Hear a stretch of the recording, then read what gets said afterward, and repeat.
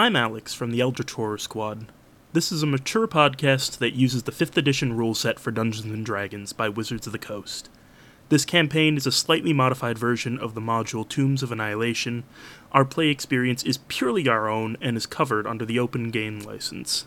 Any other similarities to people, places, things, ideas, or events are pure coincidence. Thank you for listening. Welcome to our playthrough of Tombs of Annihilation. I am Alex. I am the DM for this. I think we should probably start out by going around and talking about your characters. On my left. So, I am Anne, your usual keeper, and I am playing Brynhild, the Pretender, a half-orc bard / fighter. And a very interesting multiclass. I'm very excited to test out, and also thank you for the homebrew rules. I really needed that. Anytime.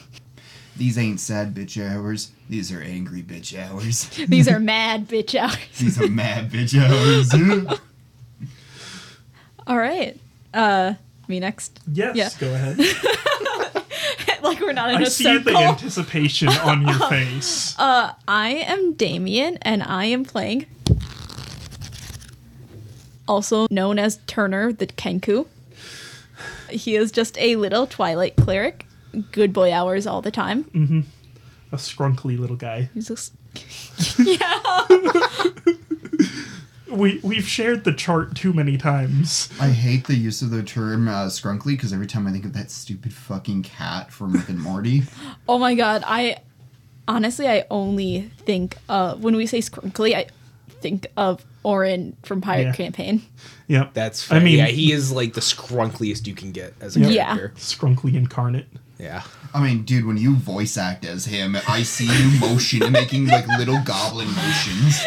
You square out your body. Open your arms. It's even funnier imagining you as the height of Orin, though.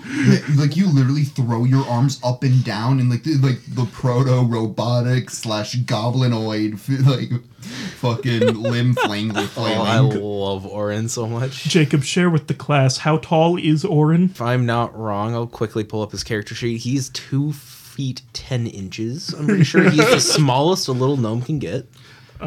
Yeah, and with dichotomy with his younger brother, Ogun, who is 7 foot, he's like 7'2" or something. I think he's just under 8 feet tall. Just under 8 feet. Yeah. You specifically said he had to duck underneath doors. Yeah, because you went for the lowest size that your race gave you. I went for the highest.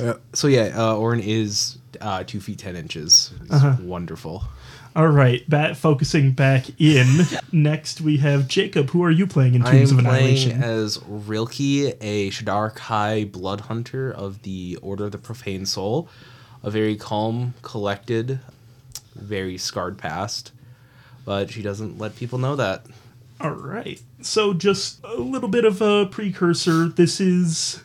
Tombs of Annihilation is known as like a meat grinder campaign, and I wanted to play it with high-powered characters. I wanted to have high-powered player characters coming into it so that they could meet the challenge. So I am running quite a few homebrew rules, some extra power, started them a little bit leveled up, so that we can have a fun and interesting campaign that isn't just death. Thank you, Daddy Master. Don't say that. I think I want a divorce. Yeah, so first thing I wanted to point out here is, why don't you give a little bit of a introduction to what Tombs is, plot, and so forth. Okay, so what you know going into Tombs as a player character, and kind of, I guess I could wrap into that a little bit of what has happened so far on previous episodes. The players all came to a job description by one Sindra Sylvain. They came and listened to her ask a paid favor, obviously, from a large group of adventurers and mercenaries, and these were the ones that actually took up her offer. For a while, resurrection magic in the world has not been working. Every time that a spell such as True Resurrection or Revivify is attempted to be cast, it fails utterly, and anyone who has been brought back to life by one of these spells is slowly withering away until they wither into nothing and die forever. Syndra is one of these such affected people, and so now has contracted many people to try and find the source, and her information has pointed her to an island in the middle of the sea called Chult. The Chultish island, I'd say, is it like a Pacific island, probably close in real life? Yeah, as a note, this takes place in our homebrew world that we call Farida, which largely won't play into this campaign. In small ways, there's definitely lore reasons for certain things, such as an accent or two. Yep, that's a thing. So there's small things, and we'll probably explain them as they come up. Because this is a homebrew world we played in for, about a year? Longer? Yeah, that sounds about right. Yeah, so we definitely wanted to keep doing stuff with it. Also, if you wanted to place things in Forgotten Realms world, it's that. Good luck reading all that lore, man. You've got years ahead of you. They said in the book, in the setup, it tells you, well, you can, if you want the standard, you can have them leave from Baldur's Gate, or if you're in a homebrew world, wherever makes sense. When we call this the Frida world because there's a large island that's kind of in the middle of a Atlantic Ocean that is between what we unfortunately have named and are looking at renaming them the old continent and the new continent, because this kind of takes place in kind of a variant of 17th century Earth. Thank you. And so, in the old continent, it's mostly ruled by dwarves who have mastered industrial technologies and mineral mining. There's wood elves there's halflings who created an anarcho-communist society, which I love, and eventually we're going to have to do more with. It's going to happen. I seen Damien's little dance. On the newer continent, you have a dragonborn society that is pretty burgeoning. That's kind of most of the race in the new continent that is making contact. And in the deep south, you do have sun elves, and they are more inspired by the Incan Empire, and the Dragonborn are kind of more inspired by a blend of indigenous societies, but obviously kind of mixed with the Dragonborn lore, as most of this going to be is a blend of our histories and fantasy. Yeah, and we talked about it, so specifically we talked about Chult being, I believe, southwest of Farida. And Farida is the island that is the big mercantile meeting point between all these races. So it's kind of the biggest economic center of the world right now. Mm-hmm. Yeah, so all these islands around it too are pretty important and relatively unexplored. Yeah. Which I think plays really well into Chult, actually. Yeah, so Chult isn't technically under the banner of any of the large nations or anything like that. It is ruled by 7 merchant princes, who are both obviously the economic powers of the area and act as its de facto government. The climate in Chult is a heavy, dense jungle. There are no potable water sources on the entire island, so all of the water that needs to be used for drinking or anything along those lines has to be collected as rainwater, but luckily it rains incredibly often. Who knew that, what was it, purify food and drink is now the best spell in the world? Purify food and drink or create water, destroy water. I think you guys have a scroll of Create, Destroy Water somewhere. Cantrips for days, baby. Mm-hmm. Let me see. Either way, I'm a cleric. It's fine. I was going to talk a little bit about the animal life on Chult. Please do. So, the animal life on Chult is very complex. The inhabitants of the one major city on the entire island, called Port Yanzaru, is largely human, but has obviously a mixing of other races there too. There is a large Aarakocra population and some Terra folk that are not exactly welcome because they are generally in raiding and nesting parties, as the party found out last time, actually. alongside them, did I mention that the largest animal population on the island is dinosaurs? Yeah! Dino races! Dino races! As Anne has very aptly put it, one of the biggest entertainment pieces in the city is from dinosaur races through the streets, which they have bet on before and won some money at. The dinosaur races through the streets are, again, when I read this module, I'm like, yeah, no, that's just cooler than anything I could have come up with. So, in fact, your girl just got a baby Ankylosaurus, and rightfully named Tortellini. oh my god. My baby boy. My baby girl. I don't know how fast that they're supposed to grow up, but I'm gonna make them grow up fast.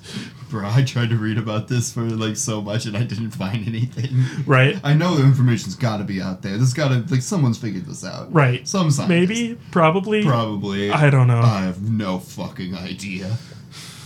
Alex, could you talk a bit about why the potential issue with running D&D 5th edition, why we kind of decided to stick with it? So, for me, it's twofold. The larger issue is obviously the combination of the OGL issues with Wizards of the Coast having problems for us morally to support them as consumers, combined with Wizards of the Coast business practices are not exactly pro-consumer either. I'll say it. OGL controversy, you fucks. Oh, That was some good thunder in the back there. yeah, the thunderstorm's great. Ooh, I like that a lot. Well, and I can speak more on this as a Magic the Gathering player because fuck Wizards of the Coast in recent years. We started with Dungeons & Dragons, as many tabletop groups do, and we have found other systems that we like better. So we are a bit heavily invested in this. We care about this campaign, we care about these characters, and it would be pretty hard to translate it all into another system, but after this campaign is over, if we're running anything fantasy, we'll probably be running it in RuneQuest or Pathfinder. Yeah, and RuneQuest, right now the plan is just to feel it out, but I'm really excited about getting knees deep in Pathfinder. And I've been looking recently into joining a Pathfinder campaign as a player and reading through the rule books. Oh, I'm excited. I would love to run that system. Yeah, I mean, I'm pretty excited about the possibility of getting in Pathfinder, because I personally really like heavy systems, because you can take them and then you can just work around the parts that are too crunchy for you, or that just don't really play into the way your group wants to play. RuneQuest is actually super crunchy, and the first time we play it, we'll play it as intended, but I already think there's some places where I'm going to streamline things. And I'm excited for you to play in a Pathfinder game so that you can see those spots too, if everything's worth keeping for our group's purposes, or if there are things that you can do better, Right. for our what's kind of a more narrative game. And as you've noticed with this game, I am definitely not shy about taking the pieces I like from a system and leaving the rest. Yeah, because when a game is really heavy on rules, it gives you the nuts and bolts to help make characters the way you want to make them. And then sometimes you gotta learn when to pull those bolts out and pretend that there's a mechanism there when you just took it out. I am putting the joint in. It's fine. We're gonna, or Warhammer 40k with the orcs here, where there's no engine in there, but we believe that it'll fly. And it will fly. Yeah, and part of it for me too is seeing the changes for the next edition for D&D. I have zero faith that will be even a fun functional system for us to play at all. If we would move editions, I don't have any faith in that whatsoever. But Mr. Burr, don't you know that the one D&D will do away with editions? Hey, did you want a mechanical interface for romancing characters? I'd like to be hung in the square. Can you believe we're going to be halfway through our game recording and Cindy's going to come back drunk on Four Locos? Oh, God. Yeah, from coming back from a Fall Out Boy concert. Oh, they're gonna be messed up, man. Or a guest appearance with just a random like NPC busting out of a tavern. Hey, Cindy, want to come play a Terrafolk? Oh, God. Just incoherent screeching. I think the last thing I just kind of wanted to touch on here was that, yeah, I mean, obviously this is going on to, our EHS podcast, and I think, like, some people might think that's a little off-brand to jump from Call of Cthulhu and, kind of this more horror setting to something more fantasy. But personally, I think Tombs really works well, because, yeah, it's definitely a lot lighter in tone, but I kind of think of it as kind of this, yeah, it's fantasy, but an adventure pulp story. I think that's a good way of putting it, for sure. Yeah, and I mean, like, a lot of, like, Call of Cthulhu pulp stuff is like that, and I think, especially with Tombs of Annihilation, that, like, death is a very real possibility, more so than most campaigns. And, yeah, the jungle and the traps and the ancient cities. I think there's something so Call of Cthulhu about it. I agree. Especially, God, the stuff that we just finished, too. The cities that we were in with Yvain and the rest, that fits right into this setting, like 100%. Look forward to a radio drama style months in the future. Game is a bi-weekly game that we record. Just a little thing. It is a pet peeve of mine. Semi-weekly. Oh, because you mean because it's like twice a week? Bi-weekly can mean either once every other week or twice a week. Semi-weekly always means once every other week. Or twice a month. You could also just say that. You pedantic fucks. I just want clarity. Okay, so this is a recording we do semi-weekly. Thank you. Or twice a month. So yeah, we hope to put out these episodes every other Tuesday, starting from this posting. Yeah. I'm definitely excited to run this. I love this more lighter-hearted adventure style gameplay. It's definitely my bread and butter. This is not me like talking down on the Call of Cthulhu campaign. I'm having an absolute blast. You need a blend, though. Yeah, this is my wheelhouse, though. Yeah, I mean, no, I totally get it, because, like, yeah, that's why our main group can get so, like, psychologically intense. That's why I personally was like, okay, I need to put together this Beyond the Mountains group, because that's sci-fi, pulp, fun, like, horror shit, but that's just more of a good time. I want that to just be fun, because I needed that break, too. What won't fit and will feel very jarring is when I eventually run that Monster of a Week game where you guys are overnight workers battling against raccoons trying to rampage your store. I mean, I was gonna mention that, ironically enough, the big one for me was the Monster of the Week campaign for psychologically draining on me. Oh, shit. Man, that shit put me through the gutter at one point. Oh, God. I understand. The ending of season 2 of that was Pitch black. Oh, it was like everyone was ready to die at the end of that. Oh, I mean, one of the last things that happens is you executing another player character child. Yep. Okay, it was a fake execution, but... Kind of.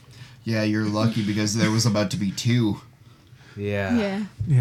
You did shoot him in the head. It's just like, you they did don't execute die. him. You just came back. He was just fine. a vampire, so it didn't actually kill him. No, it's the fact that I let him keep the chosen ability, which doesn't let him... The fact... Okay, I made him keep the chosen ability, which doesn't let him die. Uh-huh. Okay, I think the last thing to touch on might just be a short recap. We haven't gotten very far, so there's not too much to recap. Okay, yeah, so the first thing to cover is that y'all are a bunch of lucky sons of bitches.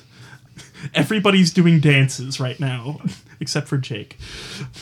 Boo. Jake's organizing his dice. Oh, there's the dance. Look just like a grug. I have rolled for them on the loot table 3 times. For context, it is a D100 table that from 1 to 49 gives them nothing whatsoever. And then from 50 to 100 gives them something with a median value of like 50 to 100 gold. They have rolled 3 times.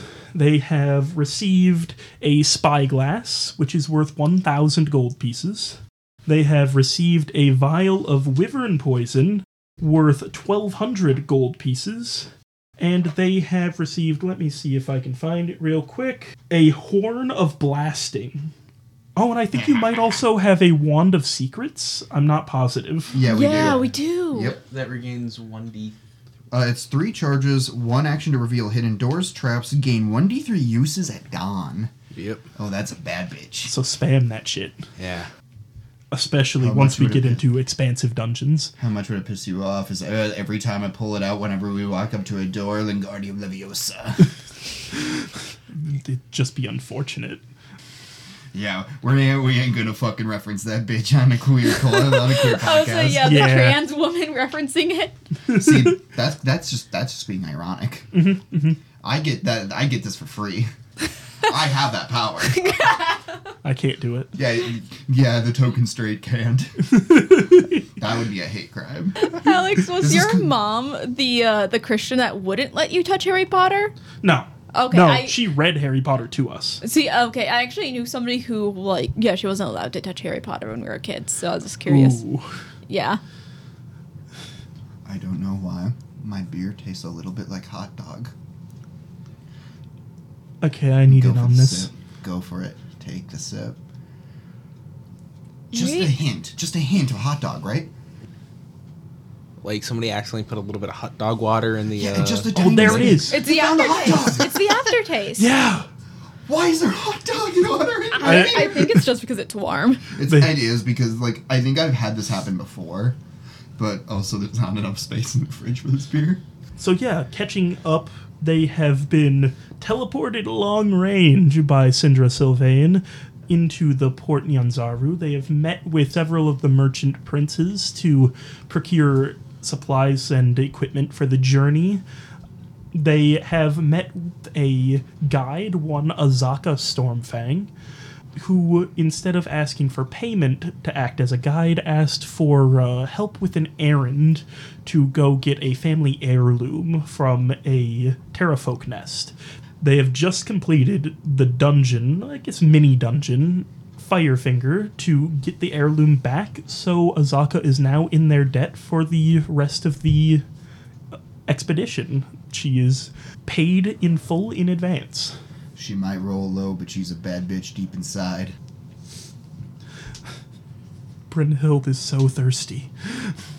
I have no. Oh, I have flirted with her. Yeah. haven't You have flirted A with lot. a lot. You of have flirted with I've flirted with two. almost every woman we've seen. I? 2.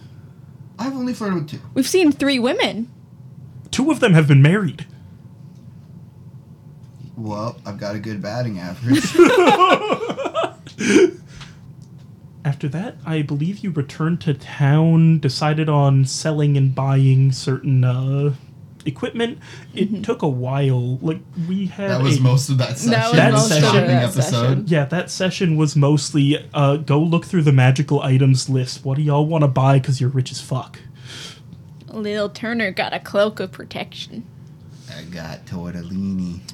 I got a rapier level or +1, so And as we can all tell, I got the winning hand here. you I mean, definitely yeah. did. Next time we're coming in, I'm getting the flying lizard. The flying lizard. Flying snake. Yeah. I believe that's most of the things of note. You have met with a bunch of NPCs that you have forced me to make up on the spot because they weren't in the book. Because y'all are going to everywhere that the book doesn't have descriptions for. Yeah, running a game is very akin to being a hostage. It's like, oh yes, I've got this temple that you can go to. It's got very good clues. There's also this temple that's got a very small description of the exterior. Oh, that's the one you want to go to, huh? Hey, and we made a blacksmith friend there, so Yeah. Yeah, when you're a DM, there's 2 choices. Power hungry, live long enough to become the villain, or you live and die at the whim of your players. Guess Yeah. which one you are. Alright though, I think That probably brings to an end to our intro. Yeah, I was just going to briefly go through the characters, because you've met with... You never asked his name, but Wilbur is the one who runs the alchemy shop. His name is Wilbur? We've never asked Yeah. his name. Yeah, we just got there to get psychedelic mushrooms and Well, leave. now I wish I didn't know his name. What a poor man. What? Come on. Wilbur? I love the man. He's great. Named after a pig? No. Maybe the pig is named after him. For the record, I edit most. I'm going to take over editing. Like our main EHS. Untimed fates. EHS. Alex is in charge of editing this, so whatever makes it. Yeah, that's fine. Yeah. This Then- is the real off the rails game too. Yep. Yep. I mean, that's kind of half of the point, too. Then there are your innkeeps, Felda and Sasha. I'm pretty sure you flirted with both of them. What, and you're supposed to stop me? And then there is your blacksmithing friend Ferris over at the temple. And I think that's about caught up. I think that's the background information that you need to know. Okay, closing comments. Fuck Wizards of the Coast. Fuck Watsy. I used to take notes for this game, and then I realized that in 3 pages of notes, I wrote down that I forged something. I wrote Azaka's name down 3 separate times, and that was all. Not gonna lie, I forgot you forged that document. I forgot until last time when you brought it up. I don't have any closing thoughts. I think we got everything cemented pretty well. No Well, you thoughts, could- head empty. No thoughts that empty. You could have just said fuck Watsy and it would have been a win. You had so much at your fingertips and you let it slip. We already had 2 of those, so, Make it 3, make it 4. Yeah, fuck Fuck Wizards of the Watsy. Coast. Okay, Yeah. alright.